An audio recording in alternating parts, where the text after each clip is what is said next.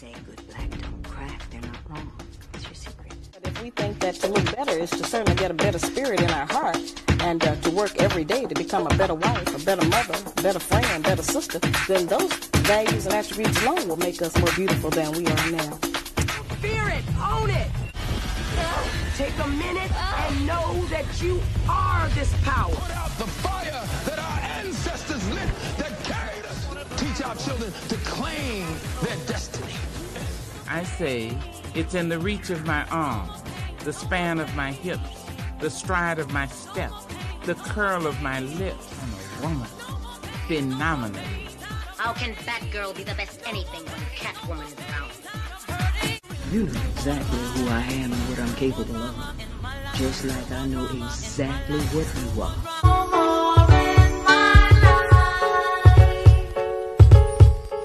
Welcome to On the Wake Up Radio. Divine Femininity. Yes. You're listening on the wakeupradio.com, obviously. Sign up for OTW2.com.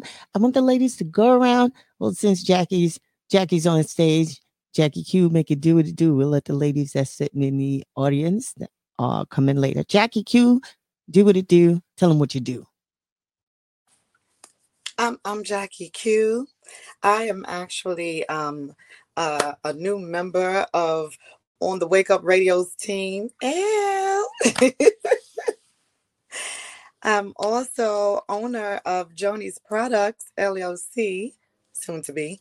And you can find me at Joni Products FB on Facebook and Joni Products.square.site, SITE, and visit the website. Yeah. Thanks for having me. Hey, I'm Boricua Angie. I'm also on the Wake Up Radio. My show is Thoughts of a Light-Skinned Woman on Thursdays at 9. And you could also find me on Instagram under that name. Well, that was straight to the point. Jamaica, where you at, girl? Tell them what you do. Hi, I am Jamaica, and I am a beginner in the business, starting up my own business. I could be found at _unapologetic_queen on Instagram and Jam Porter on Facebook. And to further notice, that's where you can find me. Awesome sauce. Awesome sauce. This show was, I named it after something you said, and I was just like, yeah, it's Halloween. It's a scary time. And so I wanted you to tell me what conscious community cults means to you. Good evening. Good evening. Thank you for asking me that, because I've been on this topic for the last few days, talking with different individuals. And my experience of late, and all I can speak to is my experience, is that some of these conscious communities are going a little bit too far. There's a lot of women in the groups led by men. And, to each his own, and it's a free choice. But as we can see, as we have seen in the news lately, and just some from my one-on-one experiences, a lot of them are scammers as well.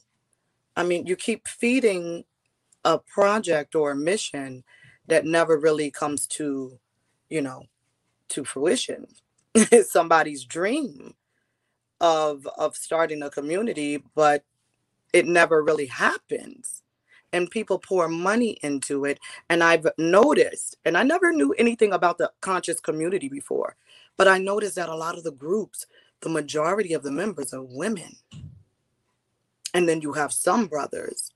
And in those groups where the majority of the women are pouring in because they want it to succeed. However, they'll stick around for years. And you have to ask yourself, that's like, is the business plan that's put before everyone feasible? And if it's not, it's a scam. That's, got to be careful out here. That part. And so one of the first ones I we're going to talk about Brother Polight. And so many people, you know, I don't know if you heard, some people saying the charges would drop, some charges were added. I don't know. But I always tell people judge accordingly. Does this sound like a man that is worried about the fact that he may or may not have touched a 14-year-old, which is a child, which makes you a pedophile? But nonetheless, let's hear what he has to say. Peace, it's Brother Polight. And let's start it off like this. Haters think about winners, and winners think about winning. Let's get a round of applause for that. Let's get a round of applause.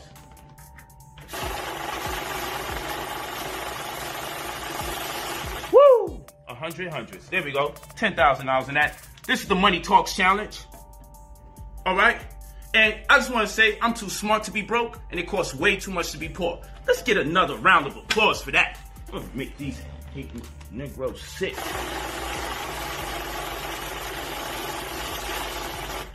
Okay. 20K in. Less than a minute. Let's do it. Our people always making excuses for other people's success.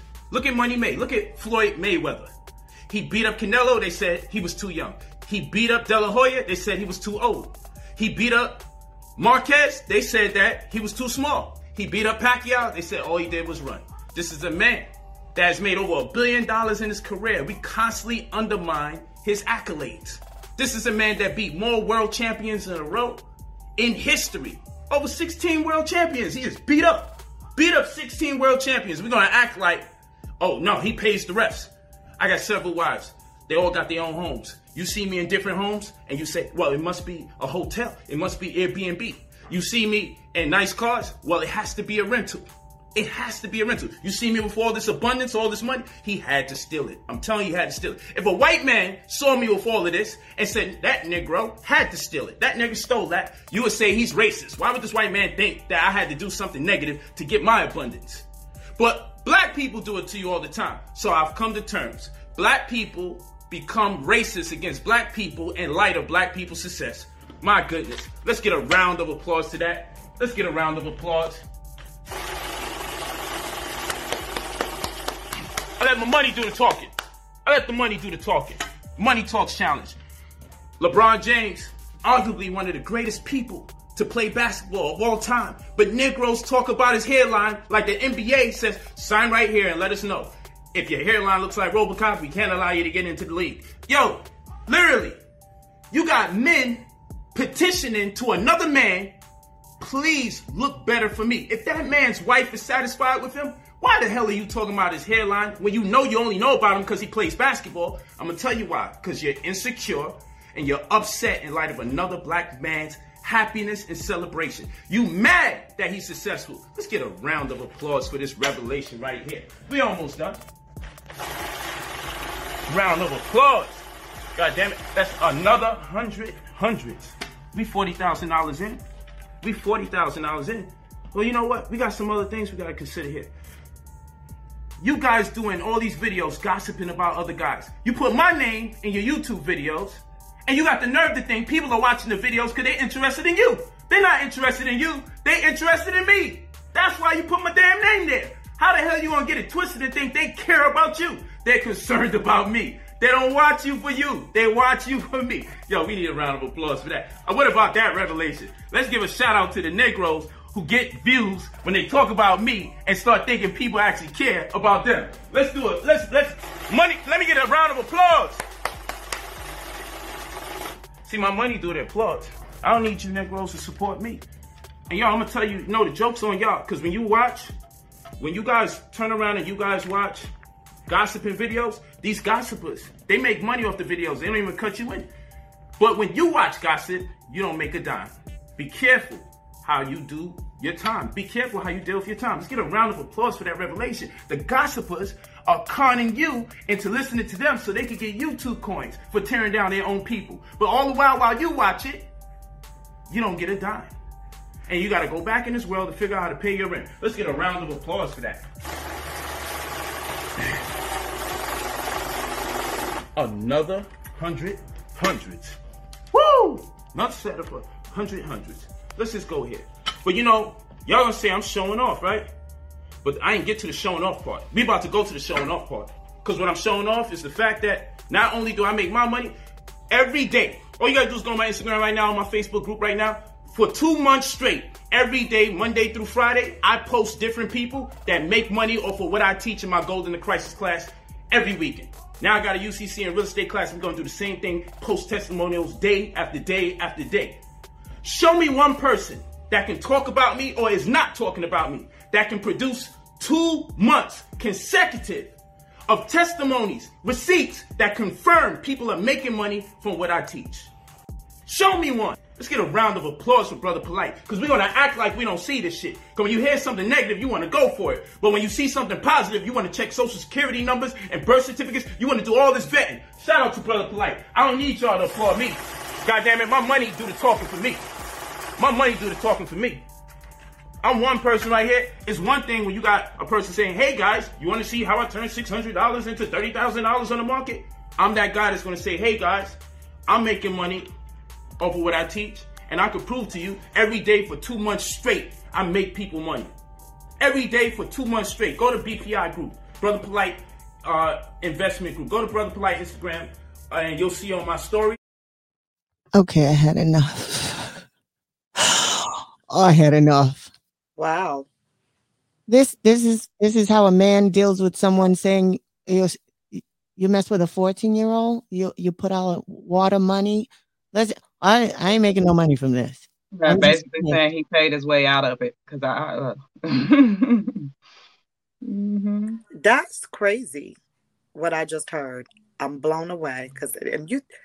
What a wonderful video, Sister Cindy. Boy, did you drive that point home. So, as I was saying, be careful. A lot of people are pouring their money into these projects. And as you can see, some of them have personal goals, personal agendas. It's their dream of being successful. It's their dream of being king. And just to point something out in the video, all of the references to the men that he made were men of the world. None of them was righteous men that are out here trying to lead a nation.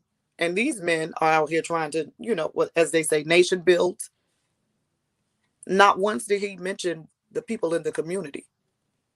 Not once. He only mentioned and referenced celebrities.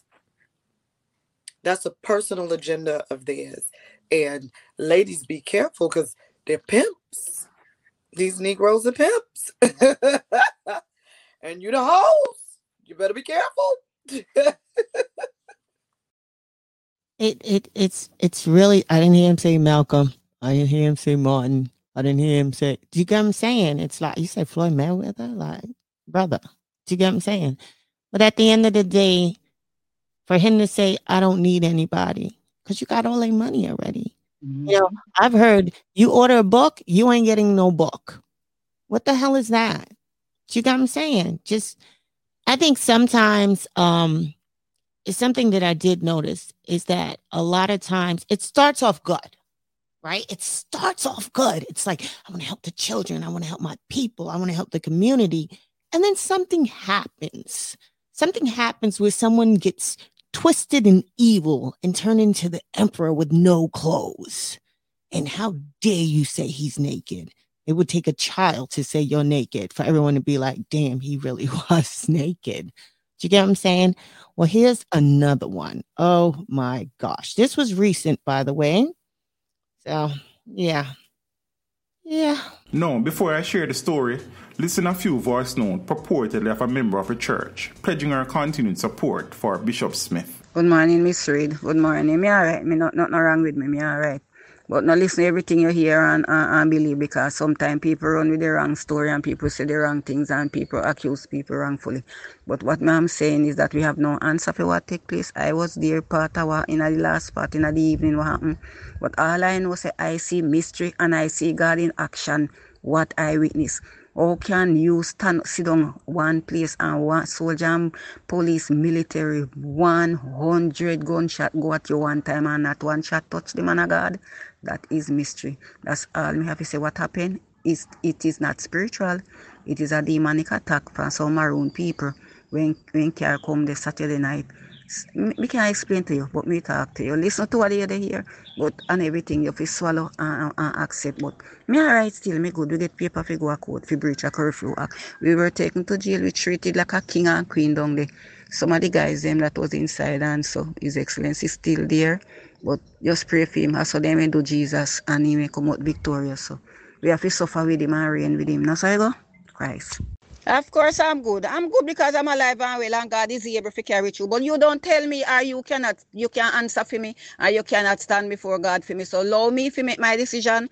Me thank you for concern, but maybe the concern you have is not a good concern and is not a good advice. So therefore, me no want you sorry for me. I mean, I want you tell me what you believe in or who you believe in or who you trust, because every man have to stand before God and give account for their own sin and their own judgment. So you can't be a judge, neither for me, for bishop, nor nobody. So therefore, work your own salvation out with fear and trembling and leave God people alone and mind your own business. That's all me have to say, because the Bible teach you and say, touch not the Lord anointed, doing profit no harm. And if you don't know and understand, you leave it alone, because only in this world, but you still don't understand the world you live in.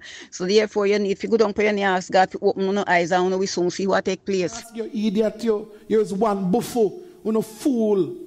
Who what bewitched you, what deceived you? Miss Reed, me are your friend, but you can't tell me what to do with my life and how to live my life. And I said so Jesus, when you had 12 disciples, then betray him and then turn them back on him. You can't tell me if you turn my back on my bishop, because him same one when deliver you from your bleeding, where you when come out there with the bleed like a cow and you they go to church too much here and he never deliver. And him deliver you, so you can't say that. So you can't tell me what to do with my life and whom if you believe in, because you don't know what take place. Sorry.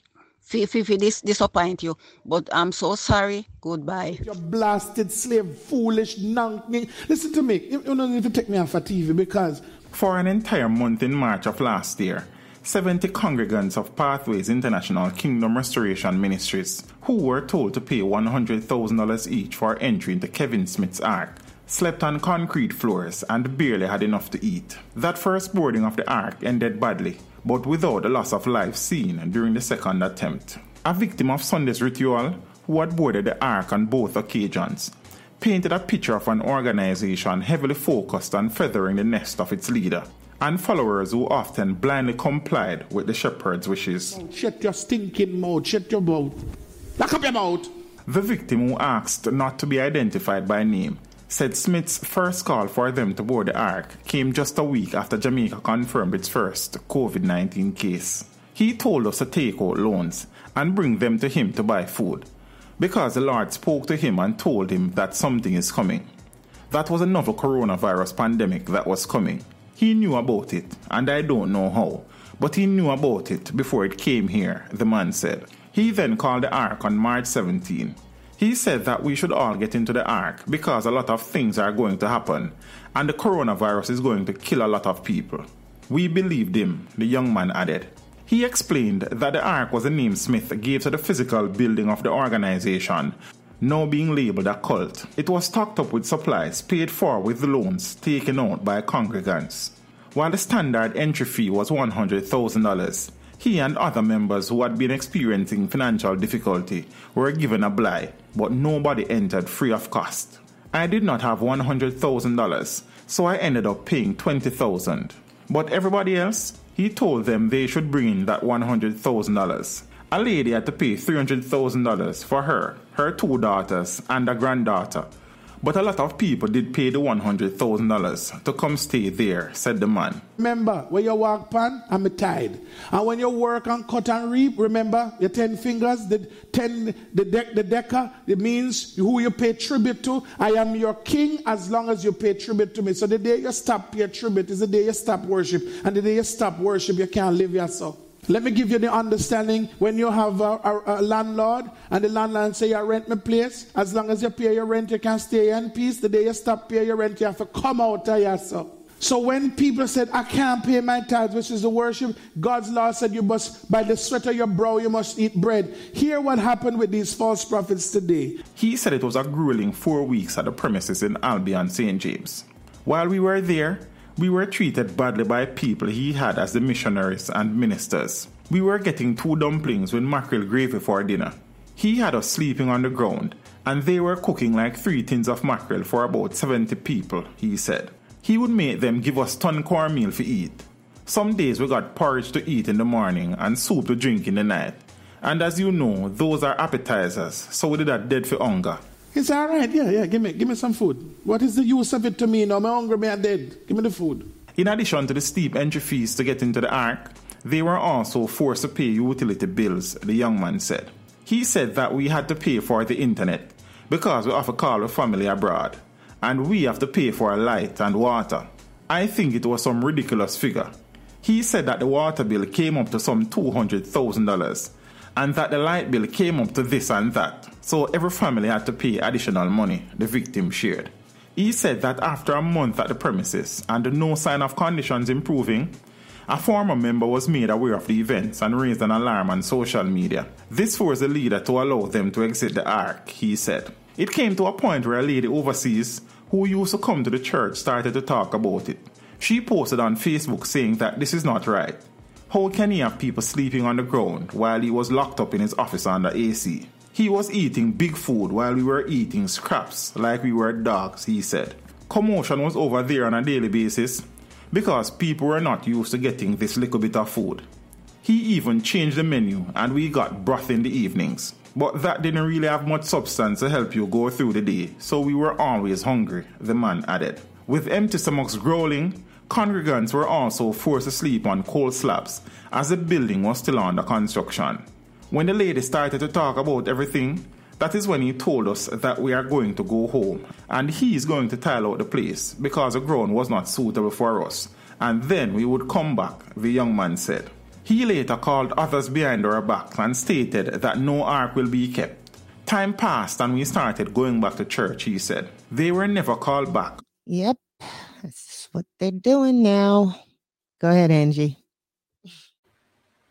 Oh, man, I was watching this so annoyed. I feel like for anybody out there who's listening, I feel that we have to do better.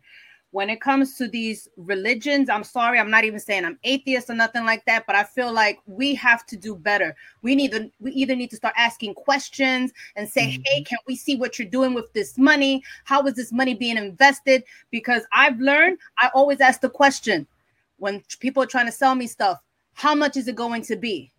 And if it's not something I don't need, I'm not investing in it.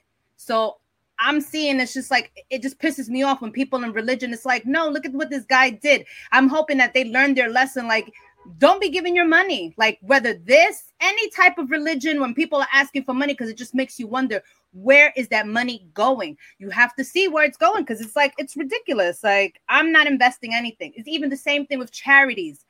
That's even heartbreaking too. It's like people will raise money for things like cancer and other stuff. And again, where is that money going? Why is there no cures? Like, I'm not understanding. Why are we still not seeing the bigger picture? And that we're having these people make money. We're putting money in their pockets while we're still in the same situation and nothing is changing. I don't get it. Why we're not seeing the patterns and just saying, you know what? You're not getting my money unless it's to rebuild the roof or something that you see that's messed up and you see it get done. Other than that, people should not be giving their money to anything, because I feel bad for those people. Like, that's your life money. I'm not going to go and bend over backwards to make all this money to give it to somebody else. No, that's my money. I can invest it in something else way better than that. I just don't think that was right. I'm tired of it. And especially, who said, right? It's always men leading these things.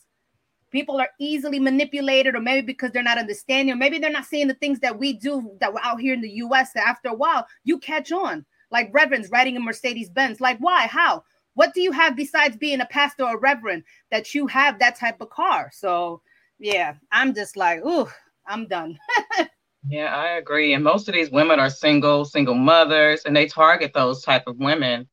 It's sad. It is sad because they give in, because they try to look for that man of their life in their life, and they think they found them when they, selling them dreams, wet dreams, as they would say. But yeah, It's sad. It's sad. I had pulled myself from a couple of things if I see something's not going right, I'm not gonna, continue to move along with that journey. And, we have to wake up and see stuff like that we're being used. And as Sister Jackie said, being pimped, it happens. They speak of a good game, but not good enough. And a lot of people have to wake up and see that. Sister Jackie? That's the worst of the worst right there. Remember Creflo Dollar? What? He was trying to pimp his organization out to buy him a private jet, saying that it was not of this is what the Lord wanted. So, no. You can find other ways of paying tithes without giving up your paycheck, because there's a lot of hungry people out here. Buy some food and go feed people instead of putting the pastor in a Benz and a mansion. Yeah, I agree, Angie. I agree. Pisses me off.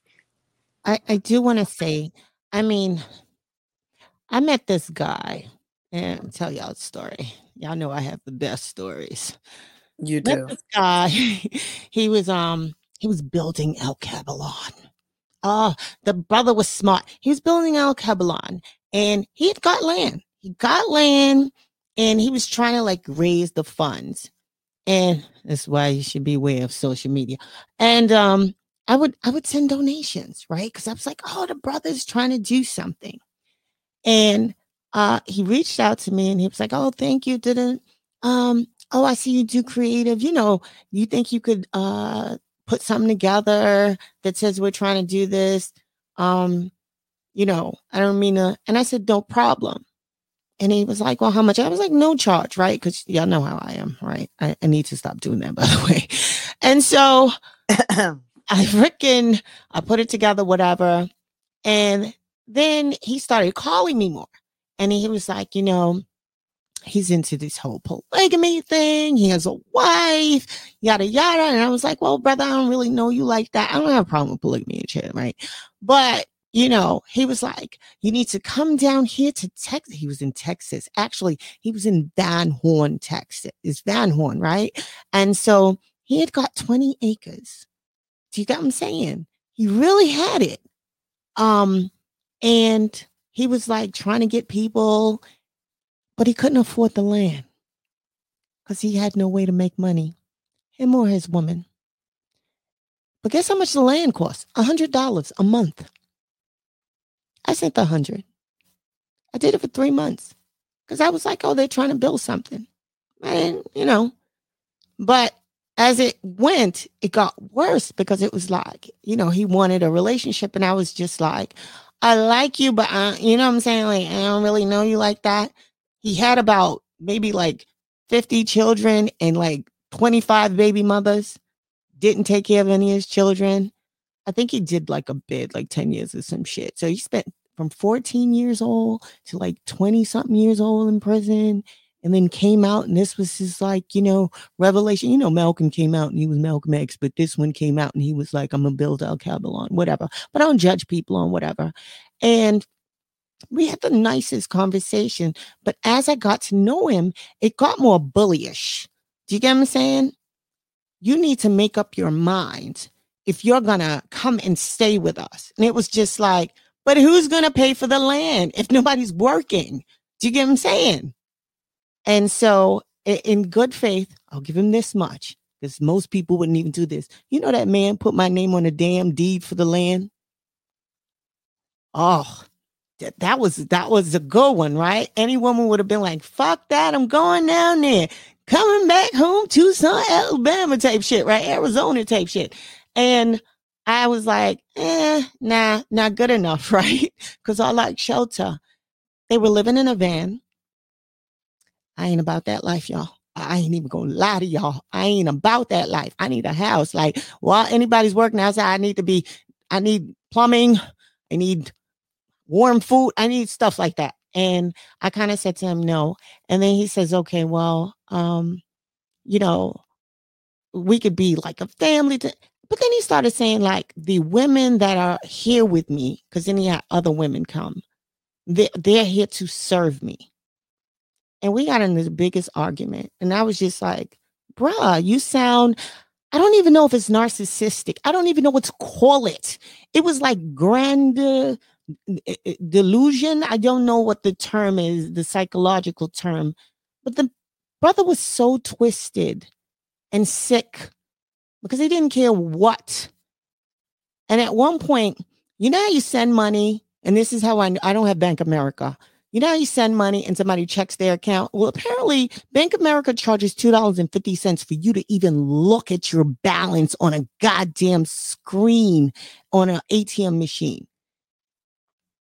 And they called me one day and was like, we're out of money. And I was like, what happened? Because he kept looking at the balance on ATM machines at least fucking 10 to 20 times a day. Negative 85 fucking dollars. And you probably say, Cindy, you didn't check out yet. And I was just like, well, maybe they didn't know better. Again, me always giving people a benefit of a fucking doubt.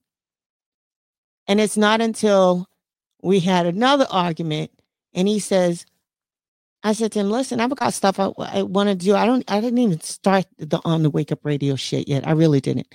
And I said the stuff I want to write scripts. He was like, nobody gives a fuck about your scripts. Nobody gives a fuck about your Oscar.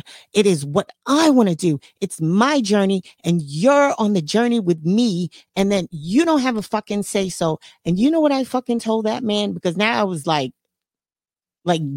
done. I said to him, I ain't got time for this. It doesn't matter if my shit, let it go to hell. Because at the end of the day, this is like a cult waiting for me. Do you get what I'm saying? Like, imagine you get down there, you gotta sleep in a van, no one's bathing. His wife was pregnant. He was like, oh, she went into Walmart and she would go in with her 2-year-old, go in the room where you change, put like a whole bunch of bras and panties on, put clothes underneath her clothes and leave. And I remember saying to her, what do you think's gonna happen when you get caught with that 2-year-old? With you stealing? And she was like, well, sometimes I just put in one of her knapsacks and then I could just be like, oh, I didn't know my 2-year-old did that. And I was like, oh my God, these people are sick. They're sick, like twisted. Like, I understand wanting to be off the grid, but now you've lost all touch of reality. And I remember saying, you know what? This isn't for me. And him saying, you know what, fuck that, fuck you, curse me out. It is what it is. I'm used to niggas cussing me out because that's what they do, especially since you started with the black woman is God. I don't know if I had a dime for every time I heard that shit. The black woman is God, but the moment that you don't fucking agree with somebody, they're going to call you out your fucking name. Don't look like your fucking grandmother. Don't look like your mother and your fucking aunt that you don't love.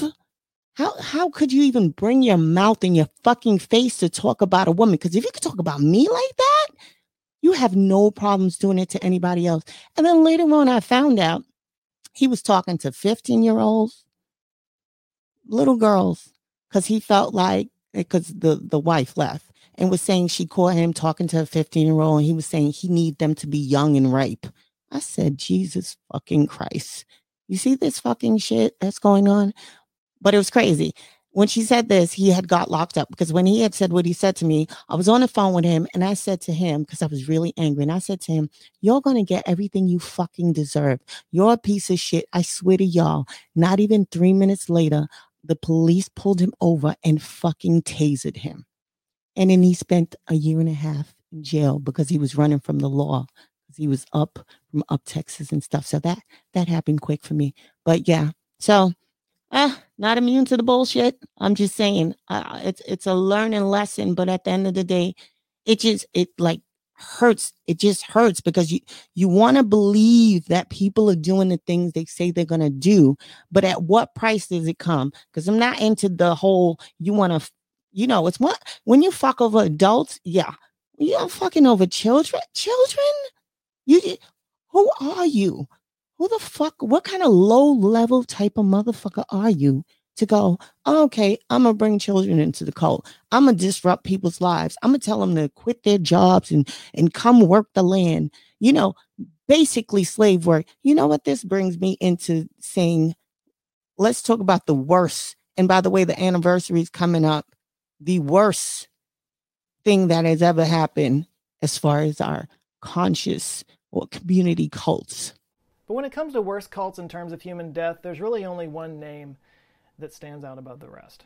Number 1, the People's Temple Agricultural Project, also known as Jonestown. The People's Temple and their leader Jim Jones have become known as the gold standard of cults after nearly 1,000 of them killed themselves by drinking cyanide-laced punch in 1978. Like, honestly, I didn't want this to be number 1 on this list. I wanted something a bit more unexpected for this, but it turns out, no, you just can't beat Jonestown. And part of the tragedy of Jonestown is that it really had potential to be something really good in the world. But instead it turned into this nightmare that we're still reeling from 40 years later. Jim Jones grew up a poor kid in Indiana to an alcoholic father. And maybe because of this dysfunction, he seemed to turn inwards and became obsessed with religion and death. Friends would later tell stories of him holding funerals for dead animals he found. As he grew into adulthood, he joined the Pentecostal church and cut his teeth on the revival circuit, driving from town to town, putting on shows to convert the masses. Here he honed his skills at building a following. He was heavily focused on social justice in his work. Having grown up poor, he felt connected to disadvantaged communities and filled his pews with blacks and minorities. He adopted children of multiple races and got heavily involved in the civil rights movement at the time. This was difficult to do in Indiana. It was the 60s and they were still pretty segregated at the time, so eventually he picked up his following and moved them to Ukiah, California. One of the reasons he picked Ukiah was because he had read somewhere that it was one of the safest places to be in the event of a nuclear holocaust, which is something that he thought was coming soon. Here he established a farm where the entire congregation lived and worked. It was sort of a prototype for what would follow later on. And this is where he started leaning toward the ideas of communism. Of course, this wasn't something he could just come out and say. He had to couch it in terms of religion. People involved in the group had to kind of hand over their money to him. He convinced older members of the group to sell their homes and then give them money to the church, and then the church would put them up in senior centers and take care of them for the rest of their lives. And by all accounts, this worked out pretty well. The seniors in the group seemed to have been pretty well taken care of. But this also meant that church members were working constantly, which is a common trait in cults. Don't give them time to think about what's going on. In the summers, the congregation would hop on buses and travel the country, putting on shows and events everywhere they went. He tapped into his experience doing the revival circuit, and it worked. The congregation grew into the thousands.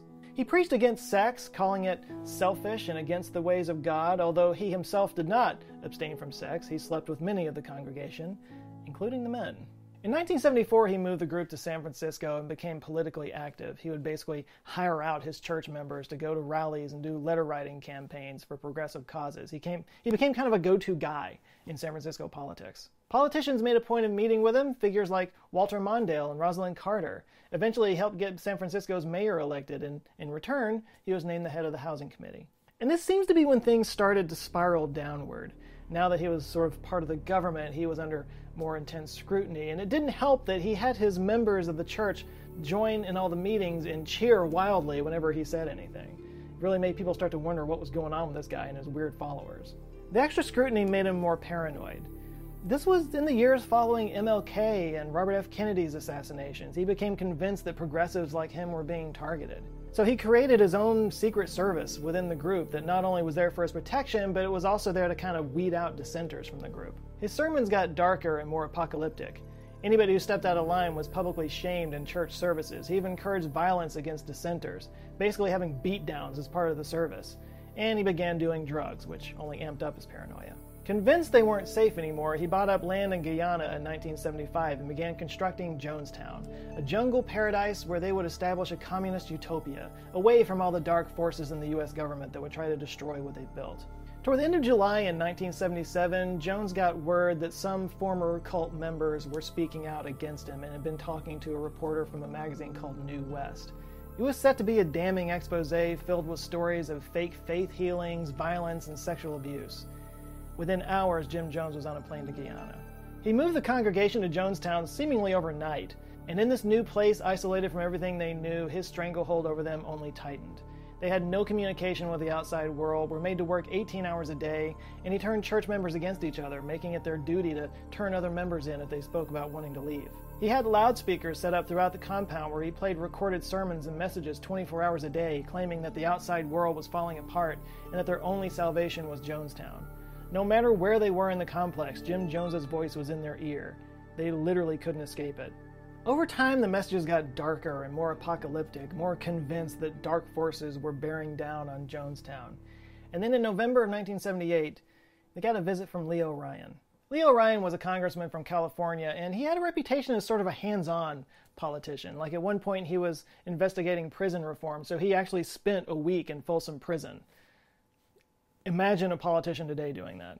He'd been lobbied by family members of Jonestown residents saying that they couldn't get access to him, they didn't know if they were okay, that they were being held there against his will, so he decided to go take a look for himself. On November 17, 1978, he flew down to Guyana with some members of his staff and a handful of reporters. And they were impressed with what they found when they first got there. What these people had been able to build in the middle of the jungle. It was actually a nice, self-sustaining commune. Plenty of food, nice accommodations, a medical clinic, school, daycare for the kids, and everybody was happy. The congregation welcomed them with open arms. They held a reception with music and food and dancing, and they couldn't stop telling them how happy they were to be there. Whatever the comments are, there are some people here who believe that this is the best thing that ever happened to them in their whole life.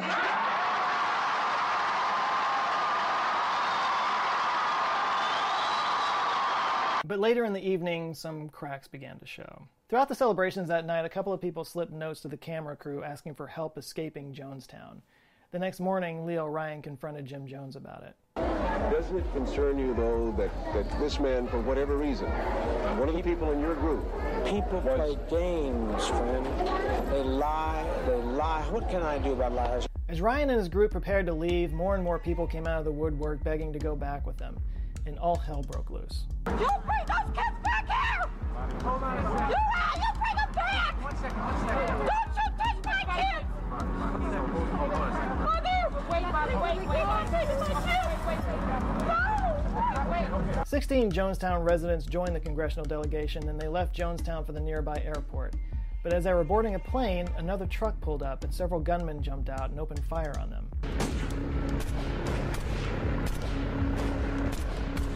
In all, 5 people were killed on the airstrip, including Congressman Ryan. Back at the compound, Jones called an emergency meeting in the pavilion where he broke news of the congressman's death. Seeing no way out at this point, he ordered his underlings to mix up some cyanide with punch and began distributing it throughout the congregation. And this is where the term drink the Kool-Aid came from. Where somebody has really bought into an idea to an extreme level, they say they drink the Kool-Aid, which is unfortunate for the Kool-Aid company because they are actually drinking Flavor Aid. They gave it to the children first in order to give the parents less reason to go on living. Families were told to lie down together in the grass outside the pavilion, and in a matter of hours, it was all over. 909 men, women, and children lay dead. Jones was found lying on the pulpit with a self-inflicted gunshot wound to the head, under a banner reading, "Those who do not learn from the past are doomed to repeat it." 36 people who were at Jonestown survived the massacre. Some of them hid, some of them fled into the woods. One person slept through the whole thing. Many of the survivors of Jonestown don't like calling it a mass suicide. Apparently people with guns surrounded the pavilion, pointing them inwards, and forced people to drink at gunpoint. And even those who did drink willingly had been psychologically stripped of their agency in the preceding years. To the survivors, this was a mass murder. So it's easy to call the people of Jonestown crazy or sheep, but we're all social animals, and we're all vulnerable to succumbing to social pressures. Add into that mix the chaos of what was going on, people with guns and years of being psychologically brainwashed. Who knows whether you or I would have made the same choice. Now, I want to acknowledge that there is an argument to be made here that there were much worse and deadlier cults in the ancient world, like, say, the Aztecs, who killed hundreds of thousands of people in religious rituals. I'll let you guys debate that down in the comments. But why am I talking about cults right now?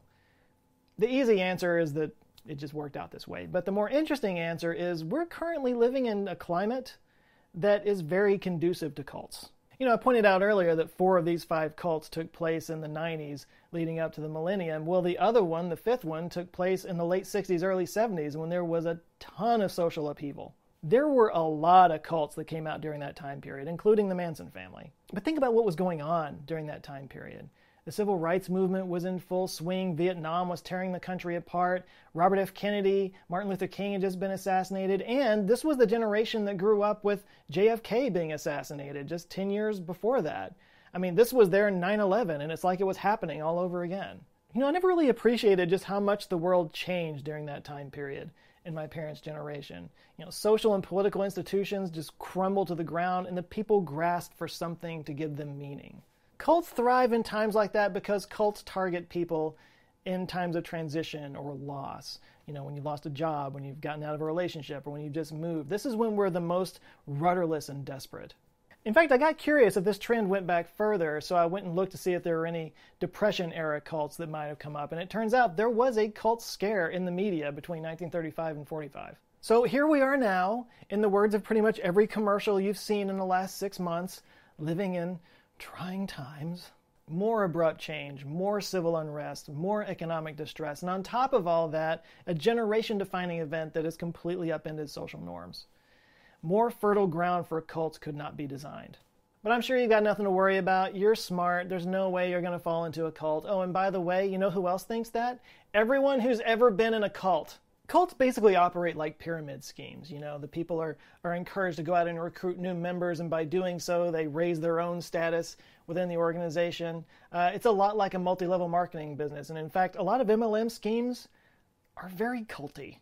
And just like MLM schemes, most people recruit their families and friends and coworkers. In fact, 2/3 of people that join cults do so through friends and family members. A friend or family member who may be trying to go up in the group, or they might sincerely just be wanting to help you. I mean, this group gives them purpose and clarity, and you might be in a bad state, and they just kind of want to offer that to you as well. There's this amazing documentary that I watched while researching this video. It was called Jonestown, The Life and Death of the People's Temple. And I think the opening words of this movie say it best. Nobody joins a cult. Nobody joins something they think is going to hurt them. You join a religious organization, you join a political movement, and you join with people that you really like. This is what draws you in, the camaraderie, the friendship. So next thing you know, you're doing things for them. And then the psychological phenomenon kicks in that once you do something for somebody, once you've invested some time, some energy, some money toward a thing, you tend to trust it a little bit more. In fact, this is something that scam artists often do. They ask somebody to do a tiny little favor for them, and that tiny little favor institutes just a little bit of trust in them. And then once you're in, the goal is controlling your thinking by shutting down any dissent through fear or guilt or shame. Make it known that speaking out will incur a social penalty. Then they isolate you as much as possible and restrict the access to information from the outside world. Often this means shutting off relationships with family and friends. And by the way, in many of these groups, you're given more information about the group's core beliefs the further up you go in the organization. So whenever you hear like some really crazy beliefs that some of these cults have, most of the people don't know that when they first join. It's only once they've gotten past a certain point that they're willing to accept it. You know, only once you've accepted the previous line in the sand will they draw another one. And then cognitive dissonance kind of keeps you trapped there because the further you go into it, the harder it is for you to accept that you've been deceived. And even when some reason or logic might have slipped through, at this point you might be so deeply ingrained into this group, you might be so isolated from the outside world, you're convinced that you can't go on without these people. So you just kind of ignore the crazy and carry on. All of this operates on psychological phenomena that we are all susceptible to. You know, it was painful to see that wasn't even really a suicide. Because like those people were at gunpoint and they were forced to drink that shit. Their babies, their children. Do you get what I'm saying? Like they just wanted a better life. Oh, our own land? Great. We get to provide for ourselves. And that man twisted, perverted it. Was sleeping with the children too. You know? I don't know. It's like just when you, I don't know. There are moments where you say to yourself that you don't think you would ever, but how many times have we all seeked, you know, a tribe? Like we're seeking our own tribe and thinking you found it. I remember like going through a moment because I didn't have any children yet and I really wanted to have one, right? Because your biological clock is ticking. And I remember I went into this church And I remember like praying to every deity because I wanted a child so bad. Do you get what I'm saying?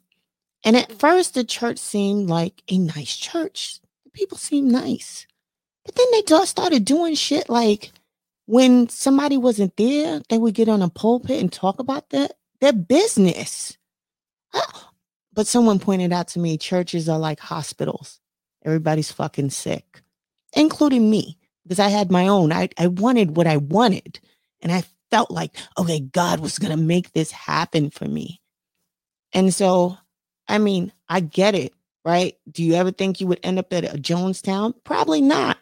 But shit, sometimes you might be in a Jonestown thing now and not even fucking realize it.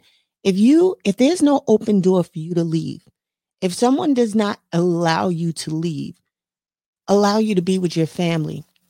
I don't know if I'm going to put a clip in here. I don't have it. I'm going to add it. It's called Claire.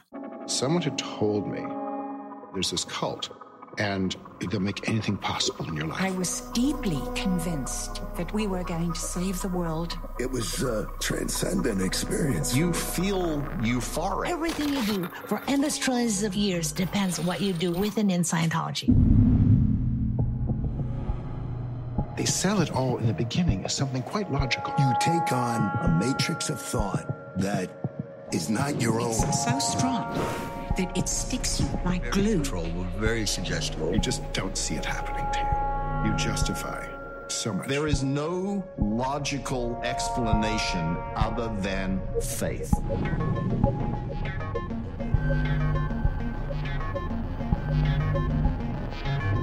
Do you ever think, Mr. Hubbard, that you might be quite mad? Oh, yes. The one man in the world who never believes he's mad is a madman.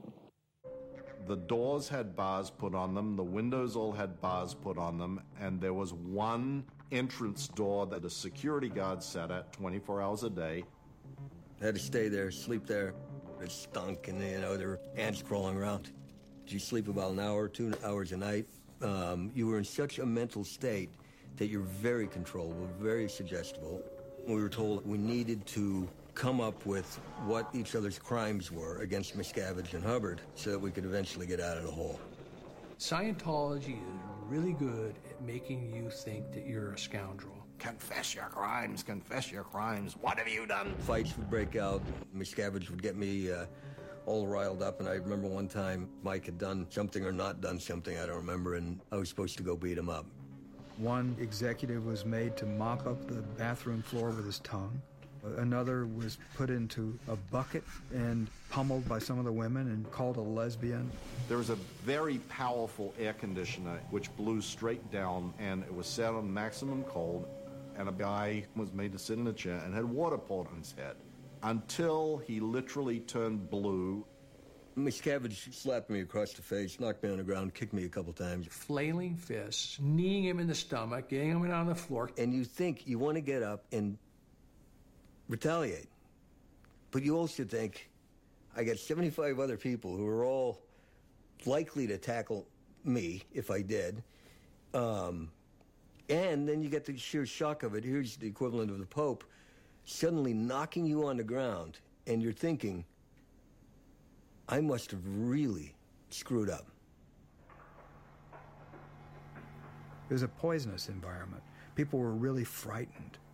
And this went on for years. This isn't a couple of days.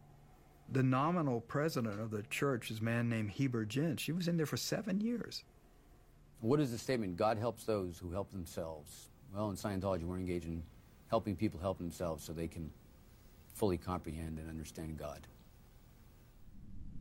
Is this the real life? Is this just fantasy? One night, Miscavige comes into the hole with a boombox. He said, I'm going to teach you all a lesson. We're all going to play musical chairs. And musical chairs is a Scientology administrative term for when you move people from different posts rapidly and you create instability. They played the damn music.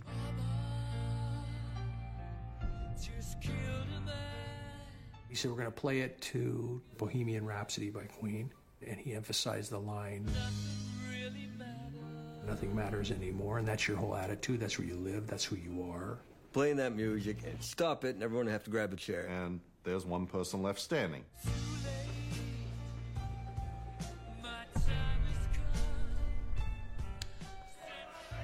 What Miscavige has warned them is that the last person who remains gets to stay. Everybody else, you're expelled, you're going to be thrown out of the Sea Org.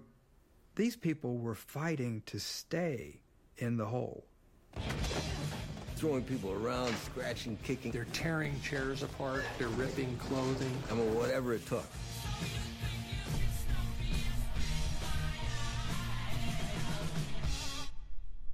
But then nothing happens.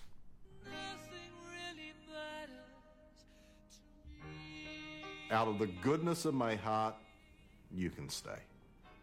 But you better come clean. I better have some good confessions out of you. I mean, you know, as much as they get into everything that you ever think or do, they never got into my think on this score, that I would never go to prison. And so it was inevitable he literally created this prison camp. It was inevitable that I wasn't going to last there. About Scientology, how they tell the people, you're not allowed to talk to your friends or your family. And then you go, okay, because you know that they're helping you. But then when you finally do that, they beat on you. They talk down, sometimes not physical, sometimes it's emotional and verbal abuse. And who the fuck? I got so many beatings as a kid. I don't want to get beat as an adult. I can't even imagine being a slave. I would have taken my fucking life. Do you get what I'm saying? And so for me, it's just, after like 2020, depression has been on a rise. I heard suicide went up 1,100 people a week. Suicide. Because they don't know what to do, because we all want to fucking belong. And I get it. But you cannot let a man, God's plan get in your head. He's just a fucking man. Kings, emperors, they're men. They're men. And they have to be treated as such.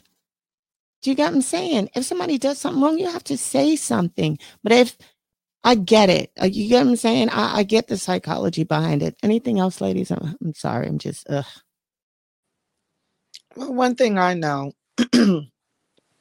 we don't go around calling ourselves Queen Jackie, Queen Jamaica, Queen Angie, Queen Cindy. And I had the experience of being in a setting where they referred to the gentleman as king. And I said, well, who the fuck is the king? Everybody in the group was calling him king. And I was floored. I knew then, I was like, okay, this is a cult. Because there's no way in hell a man that's in the flesh, he's not a deity. He's not, he doesn't own a nation. He doesn't care for a nation. He's being called a king. And this is a dude off the block.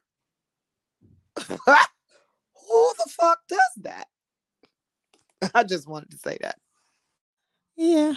Anything else? Boricua, Jamaica. I have to agree once again with Miss Jackie. That calling man king and not a lot to show for. It's crazy because you have women calling them that, you got men calling them that, and I've seen a lot of that as well. So it's sad. It's sad. And there's, like I say, a lot of these people don't have anything to show for. They're taking the money, and we're not saying where this money is going. And it's sad that, you're targeting these single women who's already struggling. And you may get like a couple here or there, but most, like y'all was saying, most of these women, most of these cults or groups or whatever you want to call it, they target single depressed women who's trying to find somebody. And they empty out their pockets. I've seen it happen plenty of times. Angie? It's just like you said, sometimes people are just looking somewhere just to belong. But in my mind, I'm like, I just been looking just to survive. I don't know about that trying to fit into anything. I'm just like me right now, day to day. I'm just trying to make sure that I get through. I ain't trying to get stuck into, like I said, nothing else to be paying things. Like I said, if I'm not benefiting and nothing's coming out of it, no, I'm just trying right now to look to survive. That's the main thing. But it's kind of sad though, that it really got to that point, and those people didn't really know better. But well, this right here explains the psychology behind why people do what they do. I give you a test of your visual acuity, your sensitivity to differences in line lengths. So I'm going to show you a standard, and then I'm going to show you 3 comparison lines. One is going to be bigger, one is going to be shorter, and one is going to be the same size as the standard. Your job is, tell me which line, A, B, or C, is the same as the standard. Seems like a simple judgment. You always get it right. But now, before you give your answer, there are going to be half dozen to 10 other people like you in the room, and they're going to give their answers first. An amazing thing happens. One after another, they say the line that you see as shorter is the same as the standard. Shorter, shorter, shorter, shorter. They don't say shorter, they just say B, B, B, B, and so forth. Now it's your turn. You know B is the wrong answer. But what do you say? In this study done by Solomon Asch, a classic study of group conformity, the majority of people gave in on most of the critical trials to agree with, to say publicly that they agreed with the majority. So this study is one of the first classic studies on the power of a group. As long as there's 3 or more people who agree among themselves that reality is not the way you see it, in many cases you give in to see the world in their way. Let's look at that study. The experiment you'll be taking part in today involves the perception of lengths of lines. As you can see here, I have a number of cards, and on each card there are several lines. Your task is a very simple one. You're to look at the line on the left and determine which of the 3 lines on the right is equal to it in length. All right, we'll proceed in this order. You'll give your answer. Only one of the people in the group is a real subject, the 5th person with the white T-shirt. The others are confederates of the experimenter and have been told to give wrong answers on some of the trials. The experiment begins uneventfully as subjects give their judgments. 2, 2, 2, 2, 2, 3, 3, 3, 3. But on the 3rd trial, something happens. 2, 2, 2, 2, 2. The subject denies the evidence of his own eyes and yields to group influence.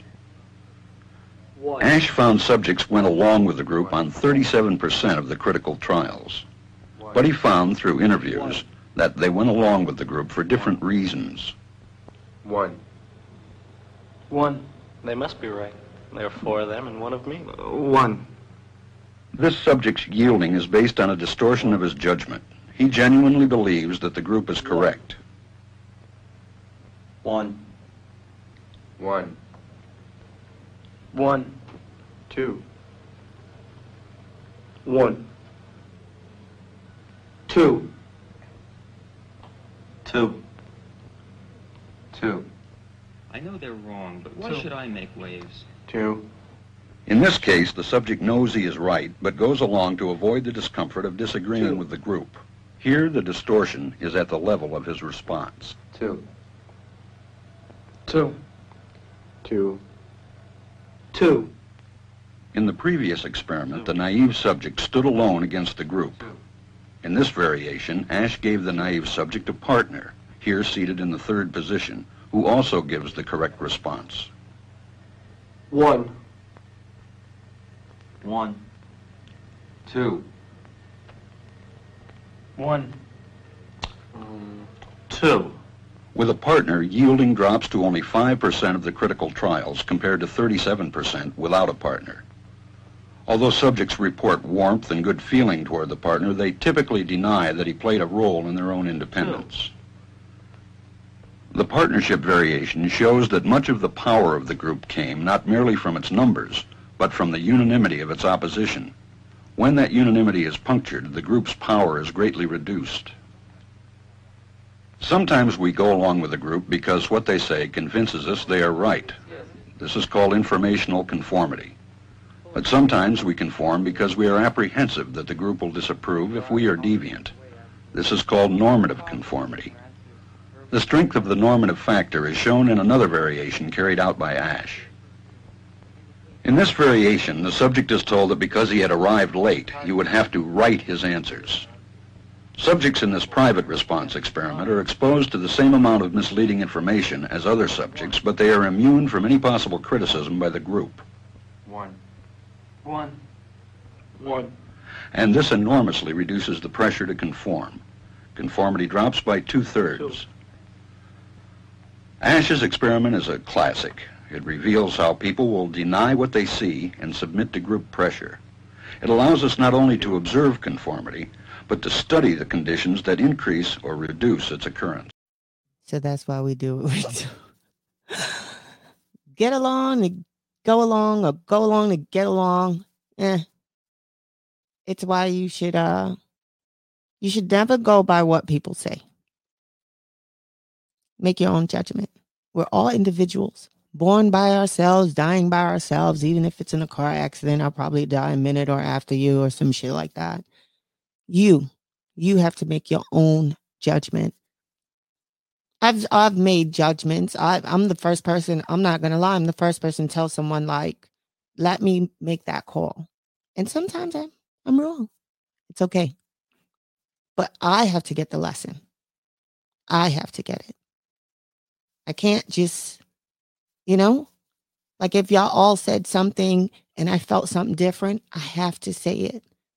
It would only be right. And I understand I love each of you, but I just can't go with the herd. This is insane. And that's what's technically happening with our country, with everything that's going on. It's like watching the news over and over again and just believing. Or like even when it's time to vote, you vote for the same fucking jerk because everybody else is voting for the same fucking jerk. And then you're fucked over. And you're like, well, they said, no, that's accountability on you. So, yeah. Anything, ladies? In my mind, the picture I see is of mice, right? Like, what if you put a million mice in a room and then you put drops of cheese, like squares of cheese? You're going to have about 100,000 mice surrounding that block of cheese because people gather when they're they're in panic or in fear mode, and they think that they have to survive because they're trying to survive out here. And you put that block of cheese, they're going to run from group to group trying to find a way to survive out here in today's world. And that's what we're seeing. People running around like mice trying to belong so they can survive, because we're slowly being stripped of things out here. You look at food on the shelves, looking a little scarce, gas prices rising, price gouging, pandemic. So you have people's anxiety on an all-time high. So you're really seeing a lot of groups of people trying to belong so they can survive. If you're surrounded by 100 people, you have a better chance at surviving than being on your own. So that's where the vulnerability comes in, and these people play on that. They know a lot of us are panicking out here because times are getting rough and we are in uncertain times. So they're looking to belong to a community and being taken advantage of completely. And so you're right, Cindy. You have to keep your eyes open and make your own judgment. Whether this is for you, if this is best for you, if you should put your money in this or not, if you should follow, but always ask the questions. Never be afraid to ask questions to protect yourself. Thank you. Jamaica? Yes, I once again have to agree. My thing is, if it don't sit right with me, and if it's not fair to others, I'm not gonna continue on with it. It's up to me to make that decision. And when stuff don't sit right with me, it just don't sit right with me. And you telling these people one thing, and then other people another thing, and you got people you're feeding them false information. And that's how a lot of people get fed into it, because they're, they like y'all say, they're looking for somewhere to fit, and, looking for somewhere safe, a safety net. And you're saying you're giving them the safety net, but in reality, you're not. And, there's times where I've been in situations where I've seen stuff like this happen, to where, you're telling these people one thing, but you're saying a whole nother thing, and it's not meaningful. They believe you, but deep down, I know if it ain't right, it ain't right. I'm not going to continue on with it. And that was, I have a mind of my own, and a lot of people need that. They need the, like you said, they need to be able to see it for themselves. You can't just go off of what everybody tells you all the time. So I do agree with that as well.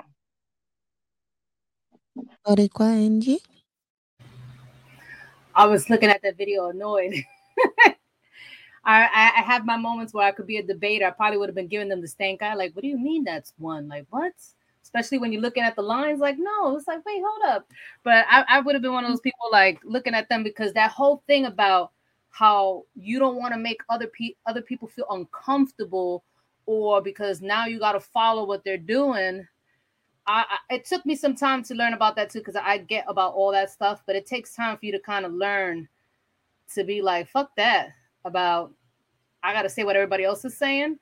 Like, no, that's why I've learned to, like, I can't go and follow everything. If I have to be the loner, I'm good. But I would have been there looking at it, I was like, are these people dumb?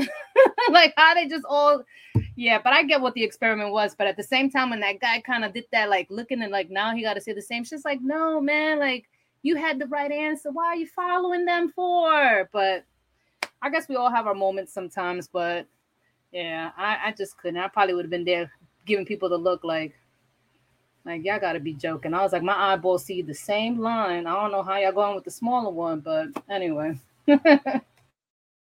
It's no different than like when you said there's a shortage, and those people went wild for the goddamn water in them toilet paper. How much fucking toilet paper can you fucking buy? Paper.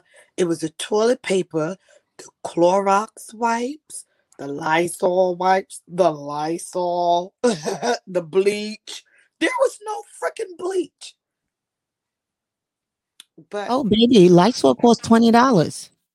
In New York, they were selling for $20. A Lysol, a little thing of Lysol. Oh no, the alcohol too. Alcohol was like $7 a bottle when you can go in a dollar store and get them for 99 cents. But look at how they took advantage. You understand? In your time of need, in a dire time of need, right? This is what it was. You had people take advantage of the less fortunate. And it was accepted. It was okay. In front of the world, it was okay. So as far as I'm concerned, we're all born with the spirit, right? We got that thing inside us. It's called intuition. Follow it.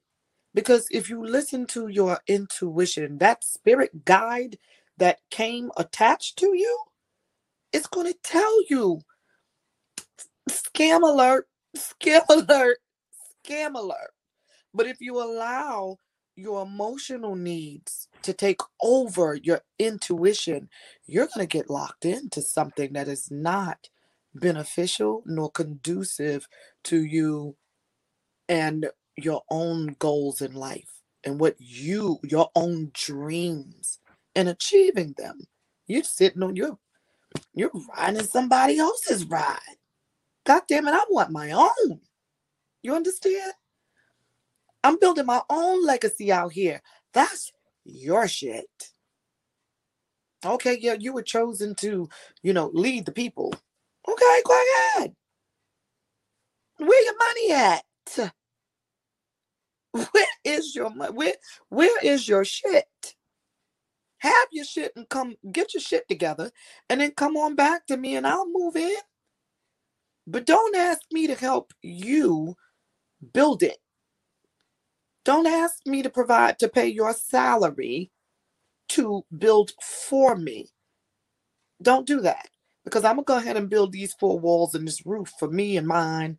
And I'm going to be okay over here. And if we need to come together, I'm going to see you on the other side. I'll see you. We'll get up. I'll holler. I want to play devil's advocate with you. For those who might not get it, because I've been there. But what if I know this person? I feel like this person's a good person. And they're trying to bring something better into my life. Because now this is like when you go to church. I feel like this pastor is a good, he preaches the word. Now what? Like the lady said, you can't tell me what to believe. I'm not going to leave my pastor. Jackie, how should a person think? Or should a person just go until you end up falling off a cliff or laying amongst 900 fucking bodies? Sometimes, I mean, if it was me, I am, and this is someone that I love, right? Me being around that person and seeing from the outside looking in, I have to at least attempt to say, hey, kind of ask some questions. Just, throw the real out there. Hey, did you ask to see the paperwork? Did you ask to see the business plan, the business model? Did you ask to see the books? Where's the money? Did you ask so you can see where your money's going? All you can do is try, right? Like you can lead a horse to the water, but you can't make him drink. All you can do is try. Because the one thing that I've realized in life is that some lessons are best learned the hard way. They're best learned the hard way. And because you don't want to miss a nugget. They give the best lessons. And you know how sometimes we fuck up and then we find ourselves fucking up again. Some of us don't learn from making the mistake the first time. We'll go back and make the same mistake again. But some lessons are so fucking hard that you'll never go back. You'll never have to learn that lesson again. You'll say, fuck that shit. Lesson learned, duly noted, moving on. I'll never be back. I will never find myself in this situation ever again in life. Thank you. But isn't it? It's not any different than a woman who is with a man. And you caught the man cheating. Yep. You took him back. And you caught him cheating again. And then you took him back. And baby, please don't leave me, baby. I'm sorry. I didn't mean to. You get what I'm saying? Is it something within certain people who just want to help others? I mean, you're helping yourself because you're feeling so good about pouring into this person that you forget about yourself, your dignity, your integrity, everything. And I've been there. I feel like I've been there too many times. I feel like it's one of those fucking stupid lessons that I keep getting. I'm going to get it. I'm going to get better. But it's, for me, that's what it feels like. And it also feels like, remember being a teenager? Everybody drinking and smoking, peer pressure. And then, everyone's like, oh yeah, have this, have that. And, that's how a lot of people get hooked onto shit. You know what I'm saying? My dad once told me a story of how he got hooked on cocaine and crack. He said, my best friend came to me. He smoked weed all the time. Big bags of fucking weed. And my friend came to me and he said, man, you got to try this. This shit will get you high. He said to me, my dad said, I didn't ask him any questions. I took it. I was high. I was high. There was ponies, unicorns. I was fucking high.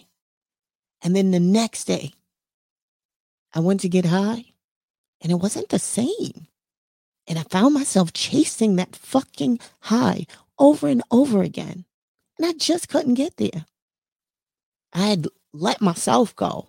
I wasn't even like, and my dad was like a functional addict. So he was able to work. He would always say, yeah, that's why I ain't got no record, because I wasn't trying to bust no old lady over a fucking head. I'd go hustle, work, get the money, run down to the drug man, and go get high. But I couldn't get high enough. Because we're seeking something. And I think escapism isn't only just drugs and alcohol and sex. Sometimes it's just belonging. But you got to be careful who you're going to be belonging to. Do you get what I'm saying? And everything's a fucking production.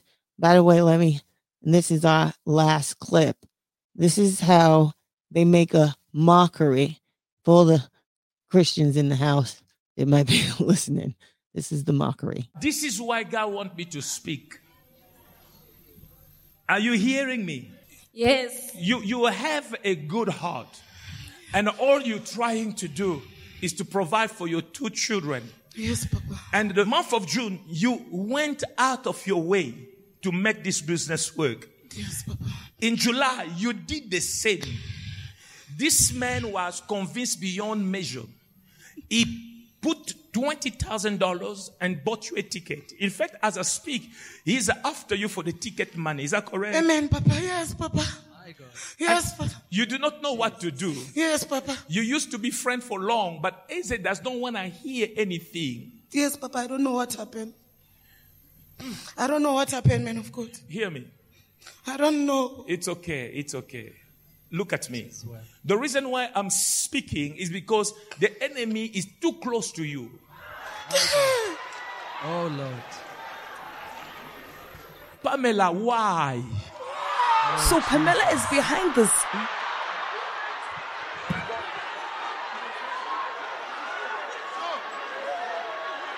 Relax, Pam, relax. You spoke to Eze that the money she gave your friend, she's traveling and she will not come again.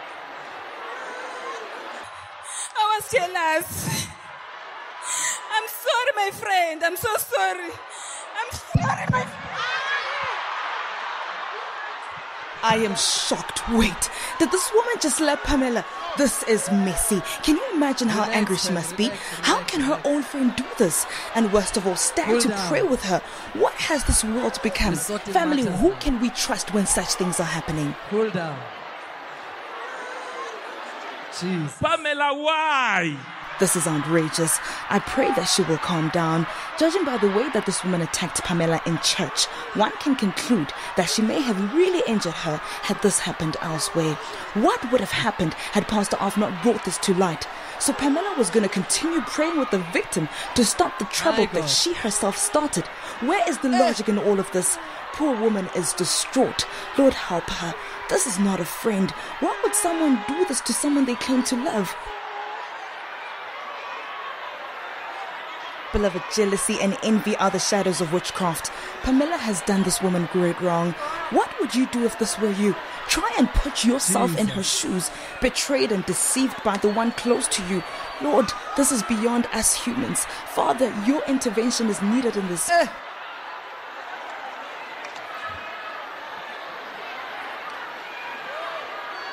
Levels.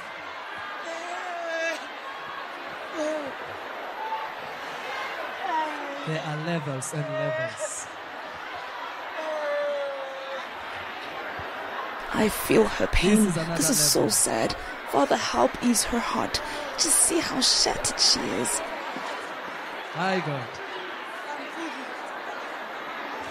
May God punish the devil. It's now a production. They're paying tithes and offering. Like you said, Angie, it's the Jerry show. The Jerry show. I mean, the lady's wrong. But all those people, tithes and offering for contention and you can watch that shit on TV. You don't have to go to church for that. Who goes to church for that? To be belittled and do you get what I'm saying? Like, that shit's crazy, Jackie. That was a whole soap opera. That was a whole, you know what that reminded me of? Like, you know, because I love the Spanish soap operas. I love them because they're so spicy and hot. I love them. That's what that reminded me of. They were fighting. She just put her hands on her, and this is supposed to be the house of God and all righteousness. And that's the Jerry Springer show all day in church. And they pay for it. That's what they're building right there. All the tithes, everything that they're pouring into the church, and that's what they're getting out of it. It's embarrassing. I mean, that was funny as shit, though. Don't get me wrong. I was crying back here. Well, Carmelo, why? But anyway, that's some fucked up shit. Just saying. No, Papa. No, Papa. No, Papa. Yeah, well, yeah, I was like, is she saying Papa or Bubba? Which one? It's too much. And what does that say? That type of pastor? Do you guys? It's theatrics. It's all, and it's a congregation. They're following. Who wants to go next? Ugh.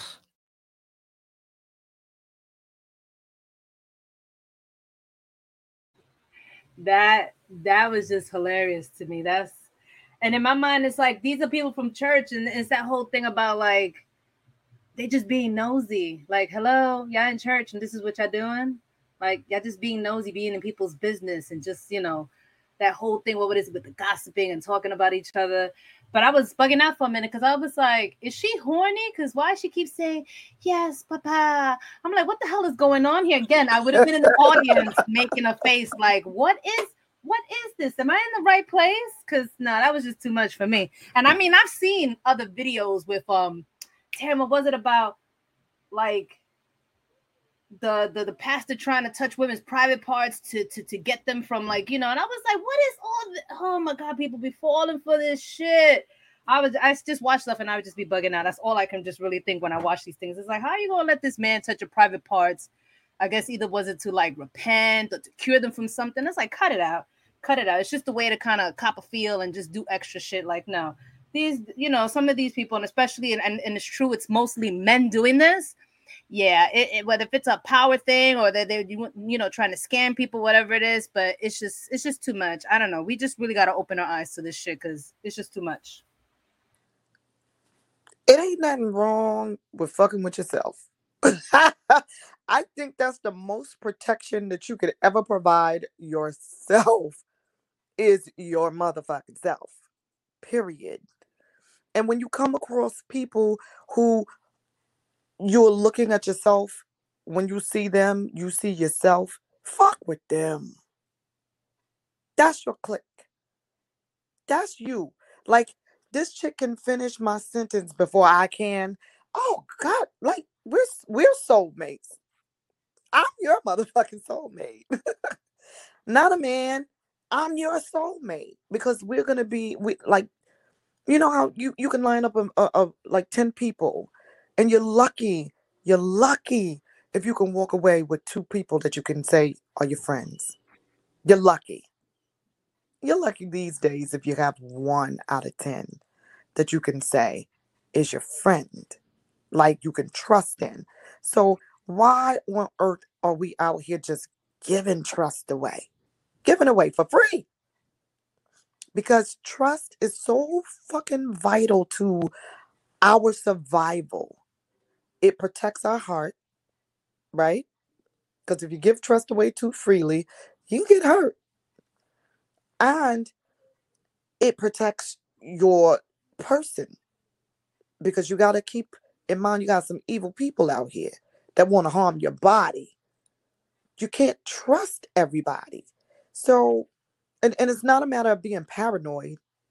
Like you walking around like, oh, fuck that, fuck that. No, just choose who you want closely around you. Choose them wisely. Choose them wisely because they're going to be around you, your children, your family members. You know what I mean? I don't know. That's just how I feel. I see shit a little different, maybe. That clip was a lot of drama for me. It was too much. I mean, it happens every day in the churches. I've been in churches where I've seen stuff like that happen when I used to be into that whole religious. It's hard to trust people. And then for them to bring it out like a big old soap opera in church, that's even worse. And once again, I can't, be a part of something like that, seeing stuff like that, especially the type of person I am. If I know it's wrong, then it's wrong. And sometimes we got to know when to step away, especially from, like Ms. Jackie said, from people. You got to step away from people too, especially if they're not for you. Nowadays, it's going on a lot. So you got to definitely be careful who you attach yourself with or who you associate yourself with and who you trust. It's hard. Can I just give you all a story about a family member of mine that was in the church heavily? I don't want to call the name of the religion, Jehovah's Witness, but she was the elder in the church many years. She had been attending for many years. So a lot of my family came up in the Kingdom Hall. And my grandmom fell in love with this man. And they weren't married. He would come over and he would see her. She was lonely. And they have a little sip together, enjoying a little life.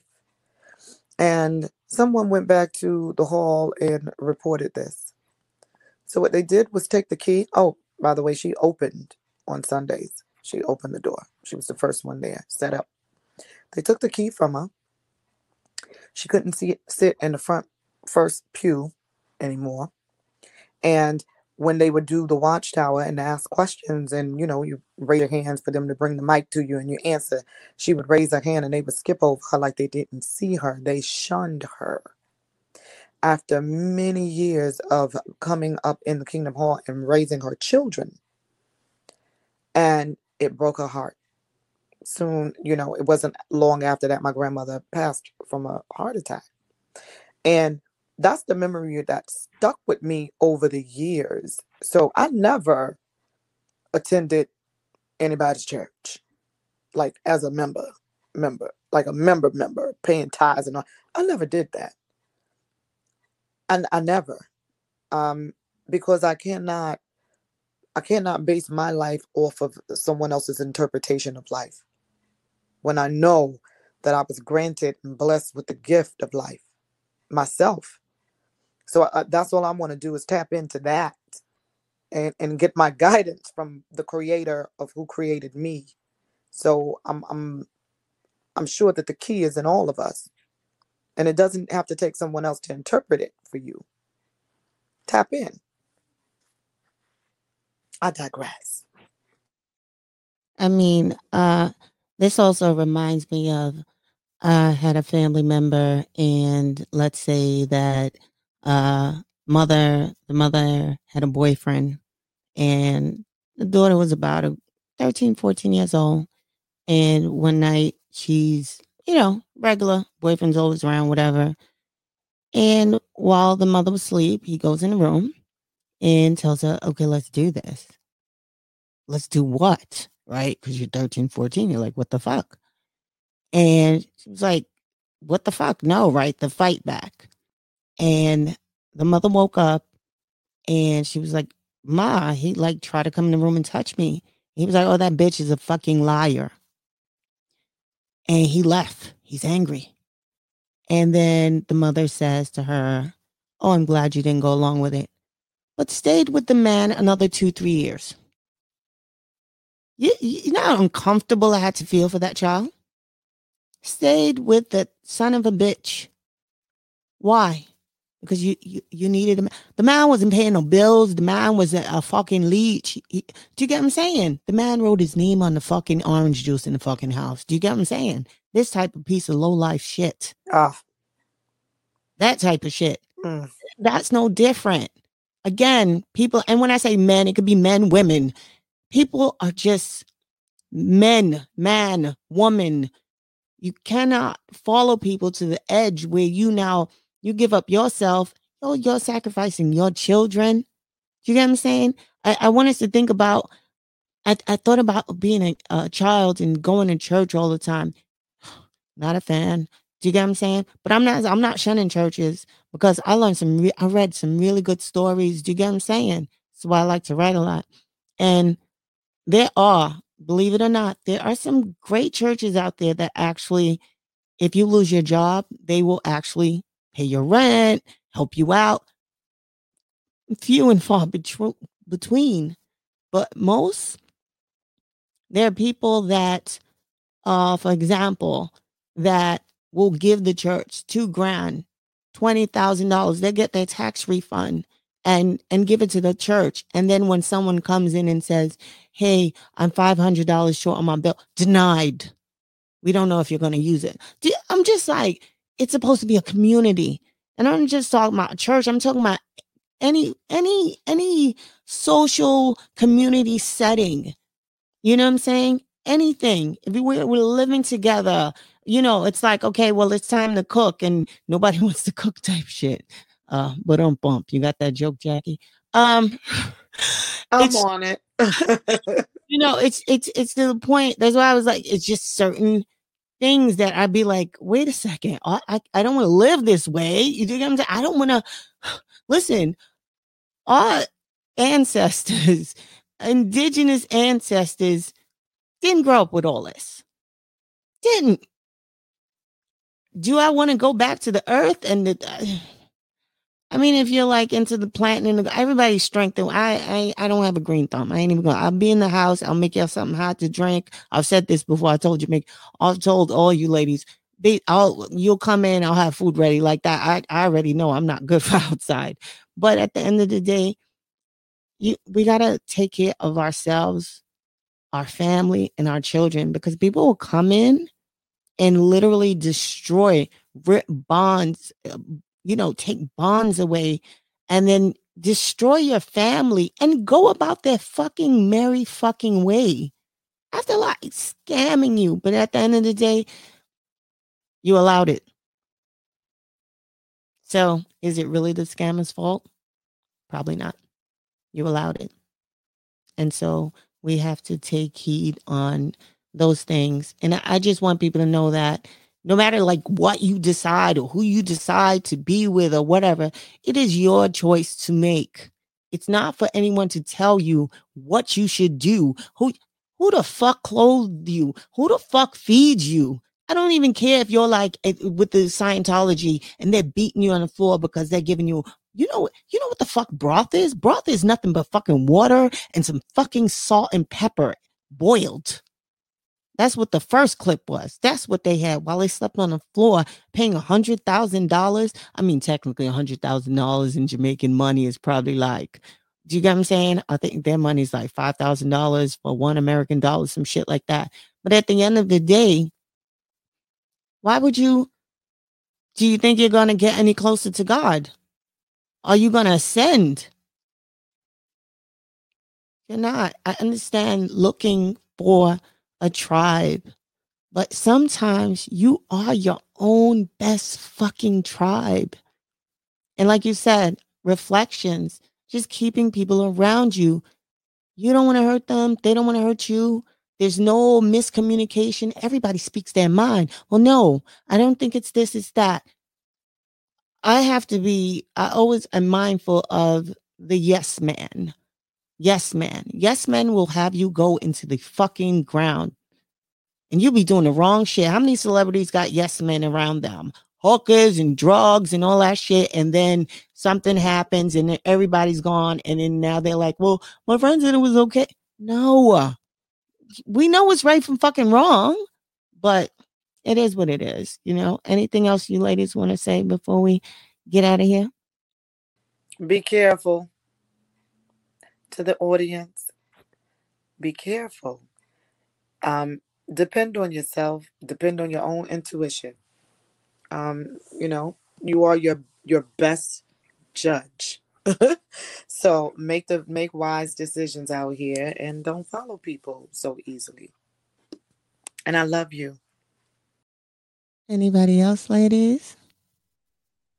I just want to say, just be mindful, and you got to love yourself, because you don't need no one else. You know, if you feel like you need to fit into somewhere, you got to love yourself. And if you have kids, you got them to love. You don't need to fit in. You fitting in just right where you are. So, look into yourself first. And if it don't feel right, go with your intuition. Anything, Angie, before we go? I guess what everybody else is saying, but again, like I've always say, it kind of takes time, because, I'm always talking about when you kind of do things by yourself, like all of these things, it does take time. And I get it. Sometimes people don't like being lonely. They want to fit in, but sometimes you need to be okay with yourself, be able to do things on your own and feel comfortable, because I'm going to say it again. I know everything kind of takes time, and I get it. We some of us do want to belong, but yes, again, just be careful, pay attention. And again, like, ask, where's this money going? To show something that that whatever you're going to get involved, that it's something that's beneficial, that it's something's actually happening, and it's not just somebody just wanting to take your money and you don't see no results. So, I mean, go ask the questions. Again, that's how, if they get mad or upset, it's like anything else in life. It's like, you already know. That's a red flag. So, ladies, I do want to say that, this, for me, like a show like this is for all of the young children just trying to fit in. We're adults. Whether we figure it out, who fucking knows? All the children trying to fit in. And it's not about fitting in. It's about standing out and shining and being your own leader. If they could just understand that message, even with my children, y'all children, I would tell anybody's child, you come first. Do you get what I'm saying? Take care of yourself, your heart, your mind. And don't let people lead you astray, because people will take you to hell and won't even fucking give you a ride back. And so if I could say anything, it would just be I wish I could just make this world more perfect. And I know that I can't make the world more perfect, but I know I can, in my simulation, not only in my mind and my surroundings, do the best that I can to make people feel comfortable and loved and, not judge and not, do you get what I'm saying? Pouring into people that are pouring into me, serving each other, right? So if you're serving a God, the God should serve you back. Just like the universe is here because the universe works for us. They say you shouldn't pray, you should command. And so at the end of the day, I just wish that more of us knew that. I wish I knew that when I was younger. I wish I knew that a few years ago. But now I understand it a little bit more every fucking day. So thank you, ladies. Thank you for coming through. Thank you for having us, sis. Love you, sisters. Love you all. Thank you. Love you all. Have a good night. Love you. Good night. Flawed individual. Thanks for keeping the lights on, Deang. Cindy Ashby Productions. On the wake up. Hi, I'm Jackie Q, and owner of Joni Hair, Skin, and Wellness Products. All of our products are made by hand and infused with nature's healing powers, beautiful essential oils blended to perfection, and lots of love. Try our Butter Soft Shea and Fragrance collection for women and for men, and our best-selling conditioning beard oil. We are now partnered with Coco Shea Ma and her scented soaps that are heavenly. So please join the Joni family at joniproducts.square.site and on Instagram at Joni_products and Facebook at Joni Products FB. Spread the love. This is It's Miss Max, health and culture owner of Ministry and Wellness, where we offer alternative solutions for people dealing with sleep, stress and anxiety. Did you know 70% of Americans only get one good night of sleep a month, while another 11% report having insufficient sleep every night? Let me help you get the rest you need, while helping with your stress and discomfort through natural solutions that won't leave side effects. You deserve to be the best version of yourself. Visit ministryandwellness.com. That's ministry, A-N-D, wellness.com for my handpicked and affordable selection. Have questions about our products? No problem. Book your free consultation with health and wellness advocate Maxine Sinclair or call 855-200-2774. That's 855-200-2774. Here at Organic Dispensary LLC, we are committed to keeping our communities healthy with 100% safe and effective immune-building products. Our wire-crafted purple sea moss is our top seller and is proven to contain 92 of the 102 minerals present in the body and necessary for maintaining good health. Visit our line of organic products at organicdispensary.llc.com. That's organicdispensary.llc.com and get back to natural, healthy immune system. Coco Shema offers the best selection of our formulated natural organic hair and body care products at unbeatable prices. Our hair and body loving goodies have become synonymous with the quality of the highest industry standards. We ensure a continuous variety of fantastic products along with unique limited edition and seasonal items that fit any budget. Coco Shema creates handcrafted, decadently personalized body care products for total pampering and enrichment so that your mind is relaxed, your body feels better, and your soul is inspired. Come explore at www.cocoshema.com. That's www.cocoshema.com. Hola, I'm your hostess, Boricua Angie, and I'm on the Wake Up Radio Thursdays at 9. My show is called Thoughts of a Light-Skinned Woman. That is also my IG handle and Gmail. The holidays, the winter is coming. I sell pasteles and coquito. And also, I do digital flyers. If you're interested, hit me up.